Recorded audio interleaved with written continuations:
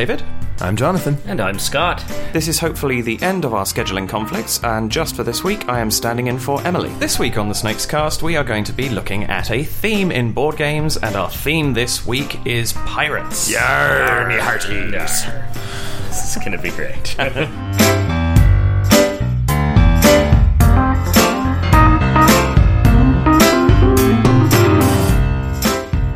Pirates as a theme have been around for a very, very long time. The earliest big name for this would be Robinson Crusoe, written by Daniel Defoe in 1719. So it has been around for quite some time, and there are a lot of books and films and other media that feature pirates in a very, very big way. I think we'll all agree Pirates of the Caribbean is extremely difficult to ignore, whether you want to or not. Mm-hmm. But there's also... Just the first one. Just the first one's fine. Yeah, the first one's good. The second one's pretty good too. Kind of like number 3. Fair enough. Whatever. Yeah, but you like the Temple of Doom. I do. It's objectively the best. But there's also other things. There was the recent TV series Crossbones, which kind of took a slightly different slew towards pirates. And there's things, video games and what have you. Black Sails, which I haven't seen any of, but I have at least heard of. And then there's even pirate characters appearing in other works, like The Princess Bride. You have the Dread Pirate Roberts. Murdered by Pirates is good. So there's quite a lot out there. And they are also thematically present in board games. Yeah. Which usually you end up seeing reskins of, like, Pirates of the Caribbean Monopoly or, Pirates of the Caribbean Liar's Dice. Well, and here's one of the things that I was discussing actually a couple of days ago with a couple of the gurus at Snakes is... We were talking about zombies 3 weeks ago, and The Walking Dead is all over board games like a rash. So many Walking Dead games. Pirates of the Caribbean, however, is only really present in reskins. They actually did something with the Pirates of the Caribbean version of Battleship. It was Battleship Command. You have a fleet of 6 ships, and you pick them, and they're worth points. And each one of them has a powder keg, which is a one spot that the enemy hits it blows up the entire ship. And they have special abilities and stuff. So it's a bit more actual game in your Battleship. The problem is it was really terribly designed physically, so the pegs would just pop out. Right. But the other thing, as you mentioned, Liar's Dice, Pirates Dice, which Scott was telling me about. That's in the... I was thrilled when I saw the second Pirates of the Caribbean, because Will Turner gets on board the Flying Dutchman, and the weird undead, fishman pirates are doing this thing, and he sort of goes, "What's that?" And they go, "'Tis the Pirates Dice game." And then they straight up stop the story of the movie so some pirate, like CG pirates, can teach Liar's Dice game guru style. Like they teach it to a point that you could walk away from that movie and play the game if you didn't know Perudo before that. Perudo just being another name for Liar's Dice. So I was thrilled to see board games featured in a way that was actually meaningful to the plot, and they generate a lot of tension around that scene in the movie. Just like they would in a Bond movie where he plays poker or something. Exactly. It's great. It works really, really well for me. And then they released this licensed version they called it Pirates Dice, with cool little fake bone dice and nifty little fake carved wooden skull-shaped cups, and it's just Liar's Dice with a theme whacked on it, but I still kick myself for not picking it up, because it's good swag. Those are nice dice. And the nice thing about Liar's Dice as well is, and this is what we're talking about today, is it's accessible. It is a game that has a albeit very tenuous pirate theme slapped on it, but it is a very, very accessible game. It's incredibly simple to play. And it puts you in the place of people who were pirates at this point playing this. The appeal of pirates as a theme is probably not that hard to understand. We actually did an episode back in Season 3 about nautically themed games with Amanda and Coco. And Amanda and I were both basically landlubbers who knew nothing, but Coco actually knew what she was talking about, discussing what it's like being at sea, what that experience is like, and could sort of speak to the romance of the sea and what's involved there.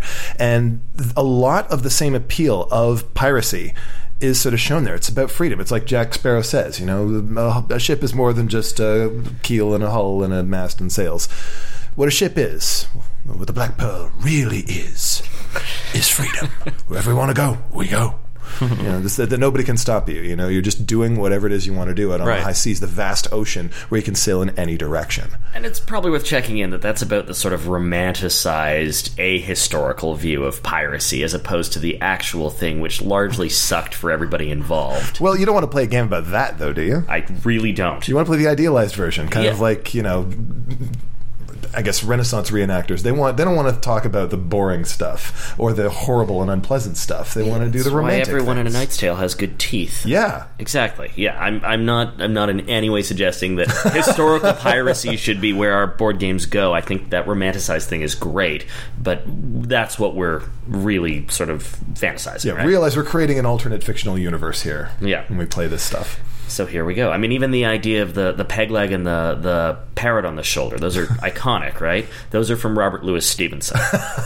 He made those up for Long John Silver. Those tropes didn't exist. The one-legged pirate with the parrot on his shoulder didn't exist before Stevenson, as far as I know. What about the monkey? The monkey. You know what? There isn't a monkey in Treasure Island. I mean, Stevenson didn't invent monkeys. Those were around, obviously. But it's interesting that you're talking about Robert Louis Stevenson, because there, of course, comes our most famous piece of pirate fiction, arguably at this point. Treasure Island, written in 1883, really brought pirates into mainstream. And is also a fantastic segue onto our next spectacularly accessible pirate game, which is, interestingly, Solitaire.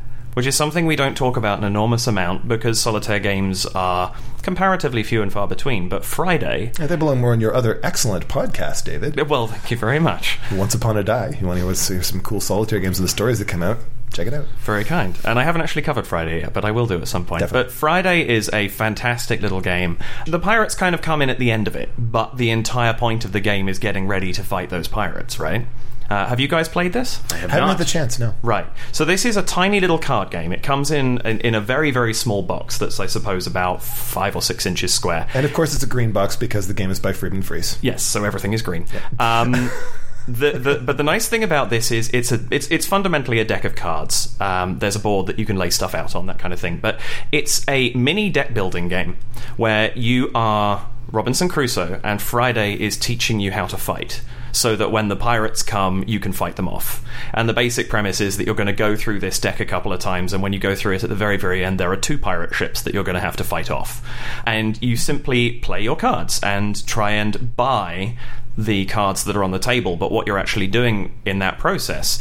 And I should mention at this point, actually, if you're unsure about what deck building games are, do go and have a listen to our episode 0 series, which contains all of the gaming terminology that we're using, unless we haven't mentioned it there, in which case we'll describe it at the time, but we do cover deck building.